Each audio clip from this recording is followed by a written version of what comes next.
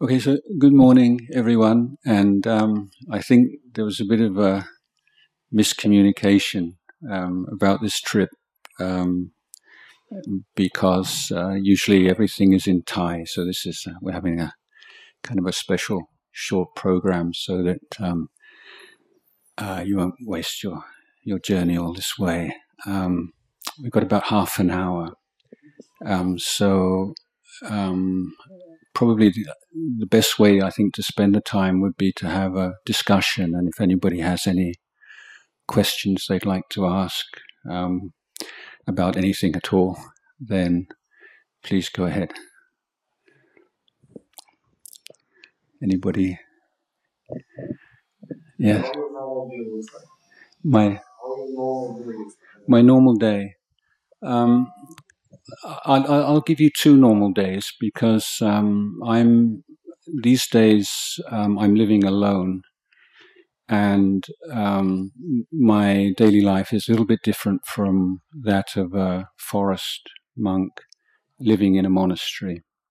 So for many years I was the abbot of a large training monastery in northeast Thailand called Wat Bananachat, which is a monastery established for non-Thai students of Ajahn, our teacher, who's passed away now.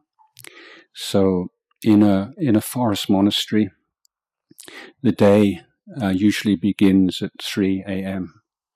Then at 3 a.m. we get up and go to the main meditation hall, and there's a period of chanting for about half an hour, and then an hour's meditation. And then at 5 o'clock, the monks go to the main hall and prepare their seats and clean the hall. And about 5:30, the monks split up into groups and walk off into the local villages on alms round, which can take anything from an hour to an hour and a half. Come back and there's some free time, and then at 8 o'clock the daily meal is offered. So we only eat one meal a day, usually at 8:30 in the morning. Following the meal is a clean-up period, and then the monks are free to return to their kutis, little cottages in the forest, where they can structure their own time during the middle of the day, walking meditation, sitting meditation, study. Some might be learning language or, for half an hour every day or whatever. And then there's a work period for an hour or so in the afternoon. And then we come together more informally for a cup of tea or coffee or fruit juice or something in the afternoon and have some discussion. And after that, the monks go back for a shower and rest. And then 7 o'clock, there'll be an evening meeting with meditation and chanting and often some instruction from the abbot, usually ending about 9:30. Then the monks can carry on meditating or go on rest whenever they see fit. So that's like a normal day. And since I took early retirement and I'm living in solitude these days, I keep to that more or less. But I have more time to myself than I had when I was the abbot. I don't have administration duties or teaching responsibilities every day like I did there. And I do some, apart from my daily meditation schedule, I'm also doing some writing and some reading. And I am an advisor to a number of schools, and there's a school here of which I'm the spiritual advisor, and once a week I go there to to teach the pupils and the teachers. Yeah. That's a kind of daily life. When we ask for your story, like how you came over here and like how you made it. Yeah, I was brought up in England and in a kind of secular society. Really, I never had any kind of feeling for Christianity at all. It didn't make sense to me from childhood, and I grew up more or less thinking that religion meant believing in things, and I didn't feel that I needed like a block of beliefs or dogmas to guide me in my life. I wanted to make my own way. But in my teenage years, I started to really question, what am I doing this all for? Why? In England, you say, oh, why are you doing O levels? Oh, so you can do A levels. You do A levels, so you can go to university. University, so you can get a good job. What do you want a good job for? And then say, well, don't think so much. It's basically, you're on this track now, and you just got to follow it and don't make a fuss. And I wanted to know, well, yeah, what's really a good way to live? Is there even a meaningful question? Is it possible to make a value judgment and say this kind of life is better than that kind of life? If so, what would be your criteria? And given the fact that there's so much injustice and pain and suffering in the world, do you have a responsibility to do anything about that? Is there anything you can do about it? Is there such a thing as good and bad? Or are these things that each culture, each society decides for itself, and that you can't make any distinct or judgments? There's no absolute standard. It's just what you agree upon. Is that that kind of postmodern kind of ideal? Is that valid or not? Or are there any kind of universal principles? So I had so many doubts about life, really, and I started to read. I was always a voracious reader since I was small, and more or less completely neglected my curriculum at school, and read a lot of psychology and philosophy, and eventually, I think before that, probably the nearest I came to a spiritual education or teacher was Shakespeare. That was the person for me who was asking really important questions about life in a very compelling way. Eventually I came across a book on Buddhism, and it just seemed obvious to me, and not kind of an exotic Asian philosophy, but just common sense, and just seemed to chime or resonate with something that I'd felt within me for a long time.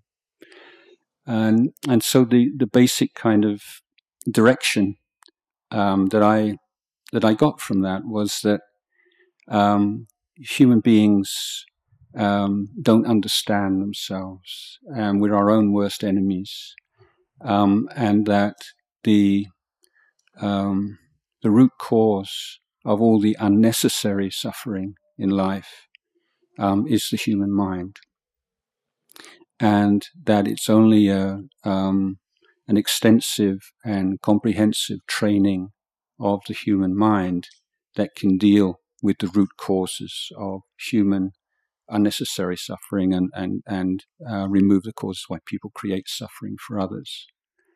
And I felt that Buddhism had the most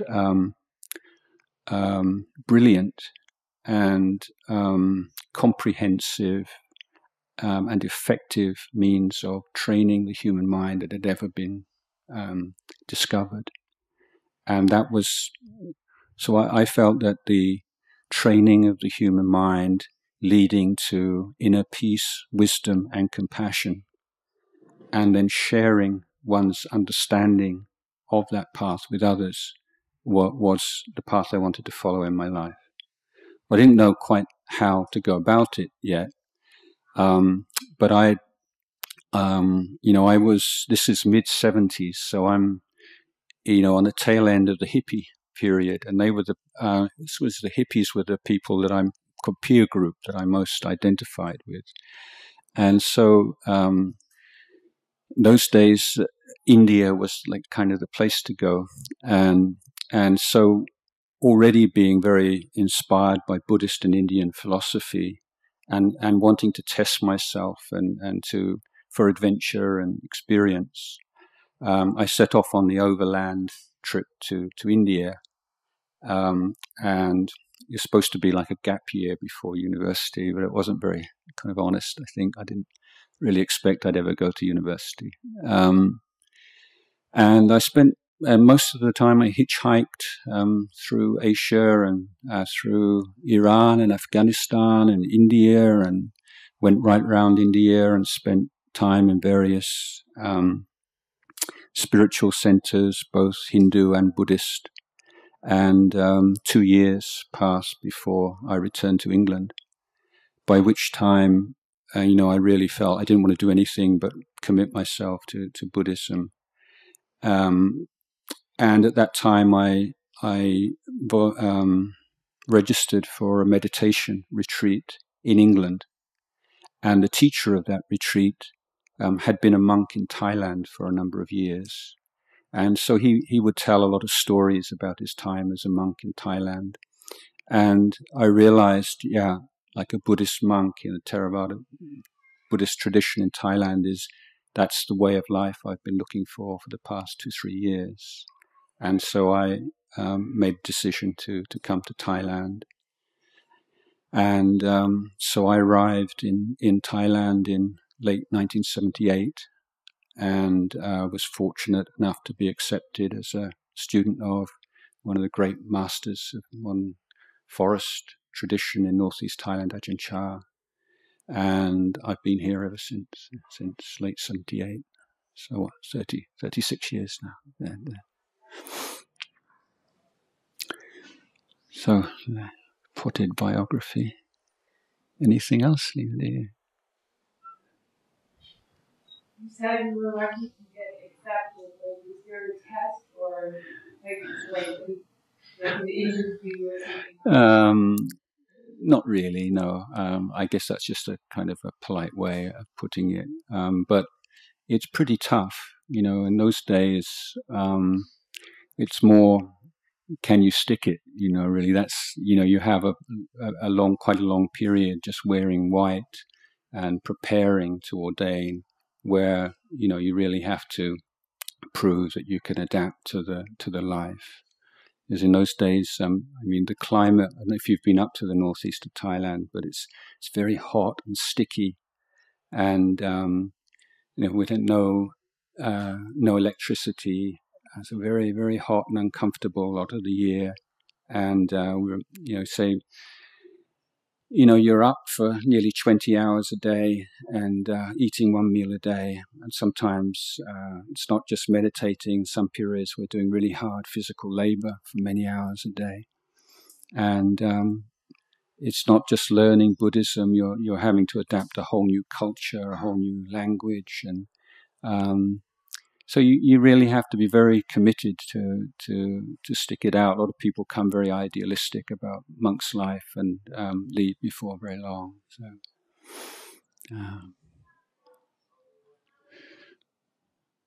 So for me, I never wanted to do anything else. So I was always very happy.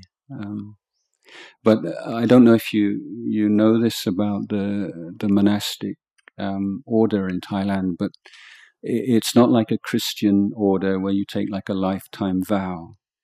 It's completely open-ended, so you can leave at any time. And in fact, there's like maybe perhaps 300,000 monks in Thailand, and probably only, I would think, 5 or 10% would be monks all their life. Many would be for a short period of time, a month or 3 months.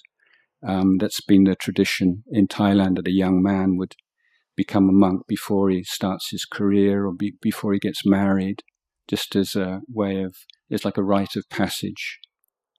And in fact, in the old days, not so true these days, but quite difficult to to make a good marriage if you've never been a monk, because a monk proves, you've got some kind of moral integrity, and you're a mature person now. I mean, that's at least the idea.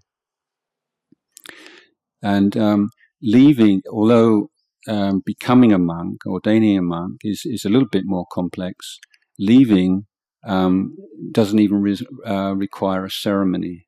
All it would require is you to tell one other person, it could be anybody, that's it, I've had enough, or I don't want to be a monk anymore. And you would no longer be a monk after. You couldn't change your mind afterwards, that's it. So it's easy to leave, and there's no kind of stigma against it, and it's not kind of humiliating, or people wouldn't look down upon you in any way. So it does mean that kind of open-ended form means you have to make a commitment, every day, really, unless you make a private vow for yourself you're going to spend so long as a monk.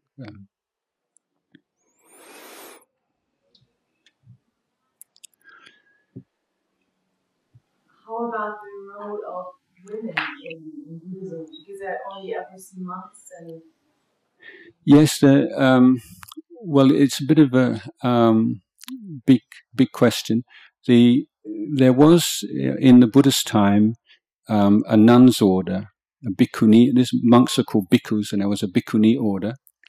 And that, it was quite, as organizations go, it was very successful. It lasted for 1,000 years, but then it died out.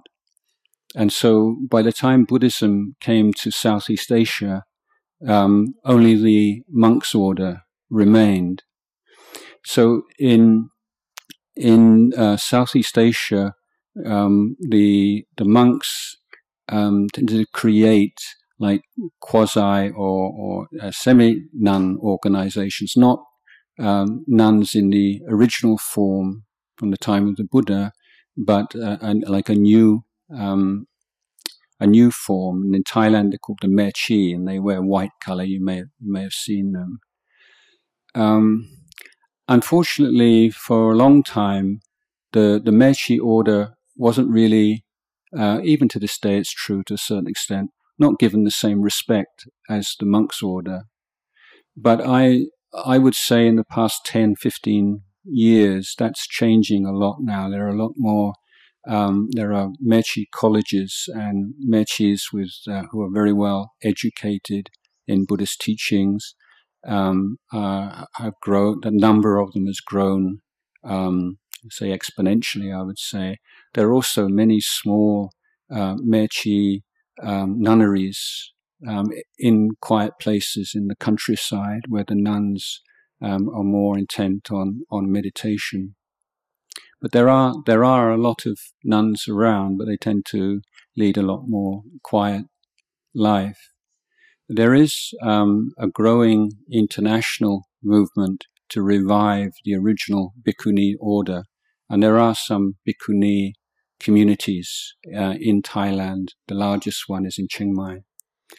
The problem with that from the monk's point of view is that the monk's discipline, or the Vinaya text, the original allowance made by the Buddha, has certain conditions which make it impossible for the original ordination ceremony to be performed. I won't go into too much technical detail. And so as this tradition is very conservative tradition, that's its kind of identity, as we're the conservative Buddhist tradition. The senior monks have never wanted to override that, because it's like a huge taboo to disregard or override something that's considered to be the Buddha's own words. And so there's always been, as I say, this effort to create something as good as possible without breaking that taboo. But there are, say, growing number of women throughout the world who feel that's not a valid argument anymore, and that the bhikkhuni order should be revived. So it's point of some controversy in Buddhist groups. What I would say in Thailand, generally from my observation, and I think if you've been in any Muslim countries, for instance, in this part of the world, that the status of women generally is probably as high as anywhere you could find, and women, the percentage of women in management positions in Thailand is the highest in the world, anywhere, including the Western world. And generally, when there is a woman who has some spiritual attainment and is looked up to and revered for the purity of their practice, then you very commonly have many male disciples who have no problem at all about bowing and showing respect in the same way that people do towards monks. So there isn't this, although there is, I say, injustice and say unfairness in many ways, underlying that, the good point is there isn't this underlying idea that women are second-class citizens or that women are spiritually inferior to men. It's more than just the social pressures and things and historical causes, I think. Again, one more point is that monasteries throughout Thailand, and including the one where I lived many years, almost all have a section in which any laywoman like yourself or anyone can go and practice and meditate free for as long as they like, and can receive teachings from the teacher. So there is access to the teachings. It's just in the formal structure that there's still a weakness there. Like, there are two questions from my side. The first thing is there something like a main book? Bible or Quran in Islam, what you have in Buddhism? Yeah, that's a good point. I'd like to make a distinction between religions. Okay, so I would characterize the religions that grew up in the Middle East as a family. So you have the family of Judaism, Christianity, and Islam. So they share some of the same holy books, but also the idea of what a religion is common to them. The idea that religion is basically a belief system. And so each religion has its holy book. It was like the Torah, Talmud, the Bible, the Quran. And your identity as a Muslim, as a Christian, is based upon your willingness to believe in the dogmas that are in that book. So you have Christian dogmas, Muslim, Islamic dogmas, and if you can't believe those things, you can't believe that Jesus was the Son of God and he died on the cross, you can't be a Christian, basically. So the important thing to understand is that the religions that grew up in India are a different family or a different species of religion, if you like. And whereas I characterize the Middle Eastern religions as belief systems, Buddhism is essentially an education system. So it's a very different idea of what a religion is. And if you look at any of the texts of the Buddha's words, the whole feeling of them, it's so different from what you could get up by looking through the Bible or the Quran and so on. So you find texts which you would assume to be, you would generally find in a psychology textbook or a book of philosophy, and you wouldn't equate it with a religious text that you were familiar with. So that being said, the teachings of the Buddha were collected after his death, and there are a whole 5 different actually collections of his teachings, which are gathered together according to different criteria. There's one collection of all his very long talks, one collection of his middle-length talks, and then another collection based upon subject matter, and another collection which is based upon sort of mnemonic device used in those times, where the Buddha will often base his talks on 2 of this and 3 of this and 4 of that. So you have a book of 2s and a book of 3s and a book of 4s and a book of 5s, and then you have miscellaneous. So altogether, that's, I don't know, many tens of times longer than the Bible. I don't know, maybe 50 times longer than the Bible. But it's not like something that you're meant to read and memorize and as an object of faith. But the teachings are like tools to be used in this education process.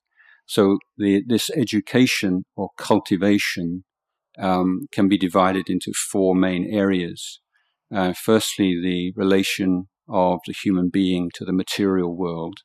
So that would start off in how you relate to your physical body in terms of physical health, nutrition, exercise, so on and so forth.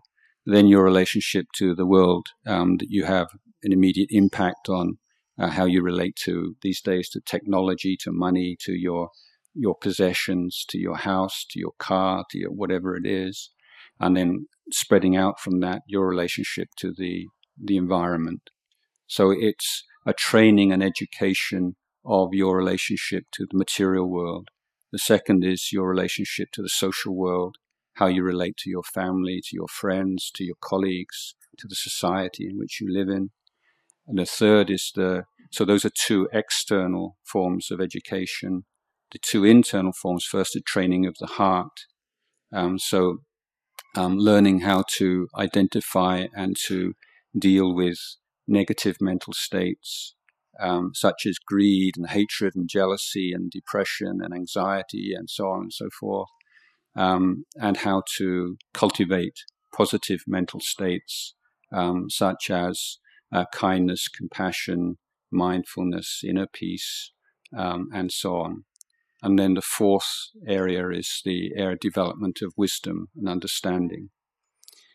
So these 4 areas, 2 external, 2 internal, form like a comprehensive or holistic system. There's not like a step-by-step process. All 4 have to be conducted simultaneously.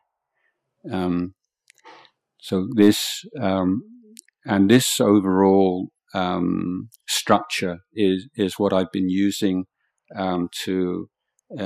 in efforts to create a Buddhist education system, and in these schools that I'm involved in, and the school just over the road, that's kind of in which all the normal subjects are taught, but it's within this sort of overarching framework of an overall cultivation of the external and internal world of the child, and the teachers and the parents, because they all have to go together. Yeah. Sorry, there was a second question. The second question would be, which is kind of referring to what we were talking about, like also connected with this word of enlightenment and meditation, like connected with this, like how did you get yourself in this? Was it kind of a problem for you, like to focus your thoughts, like a meditation? Oh, of course. Forget your thoughts. How did you make it? And like how was this process of enlightenment for you? The stages of that connection? Well, first of all, one of the important rules of a Buddhist monk is he's not allowed to discuss his internal development with someone who's, no, it's not a problem. Just it's kind of interesting because the Buddha didn't want people's focus to be on individual monks. Meditation practice, first of all, point has to be made that for it to be an authentically Buddhist meditation practice, it has to be embedded in that whole cultivation.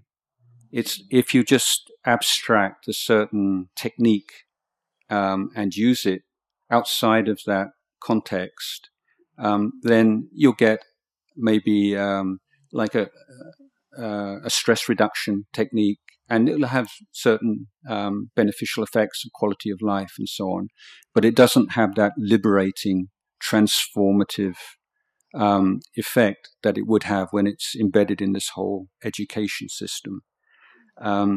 So basically, meditation techniques all start off with the idea of increasing attention span and being able to be present to your experience. And it's difficult for everybody, because when you try to focus your mind, you realize just how unfocused it is, and you realize just to what extent the world we live in is pulling you out. There's so many things which are trying to distract you, or so many interesting things, and they're at your fingertips now in a way that's never been in the past. So it's to use the traditional simile, it's going against the stream. So if you take, we know now that you can, anybody knows you can watch a movie or something 2 hours, 3 hours, and you can sit completely still and watch it. But you're not making any real effort. It's something that's pulling you towards it. So it's very passive. And the brain waves of someone watching TV, or very almost identical to someone who's under hypnosis. So we're in a sort of semi-hypnotic kind of state a lot of the time in our life. So Buddhist practice is a awakening practice. So you take as an object something which is not exciting, not interesting in any way, like the sensation of your breath. It can be neutral, but it's always there. It's always accessible. And so for you to be able to sustain attention on that, it has to come from you. There's nothing coming from the breath that's going to pull you and entice you and encourage you to stay there. So you're developing this inner effort to sustain attention. Now, the mistaken kind of idea about this meditation is kind of really difficult thing, but if you just keep struggling, then you have the reward. You get peace at the other end, or some kind of goal of enlightenment.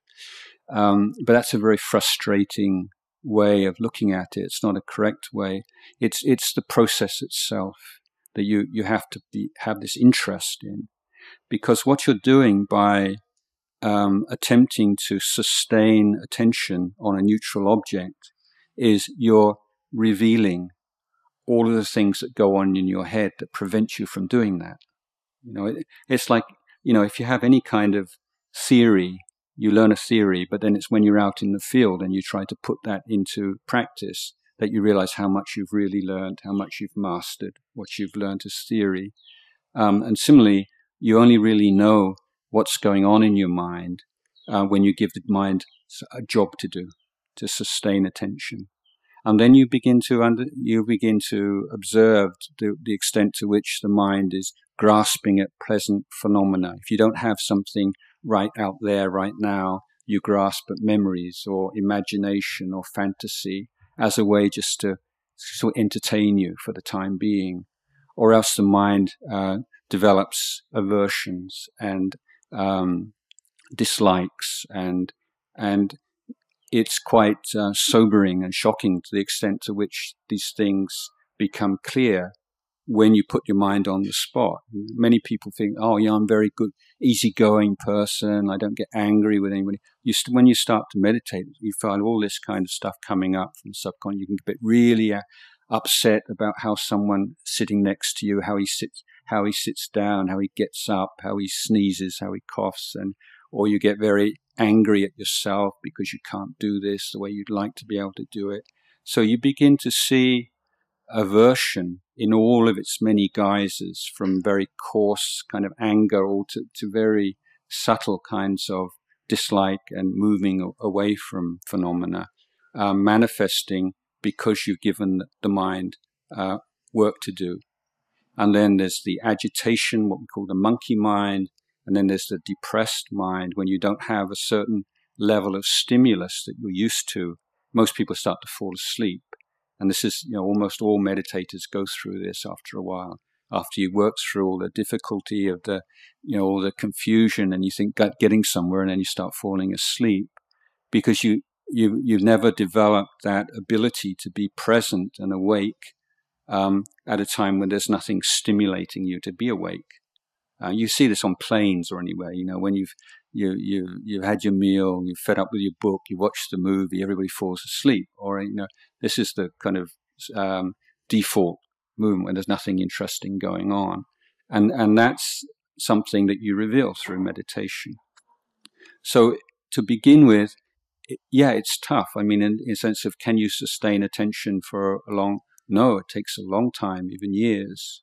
But you're learning about the way the mind works, the way the body conditions the mind, the way the mind conditions the body, the way different mental states, different ways of thinking, different attitudes condition other mental states, other attitudes, how to fashion, how to intervene in that in a creative way. So it's a whole mental culture that you're learning.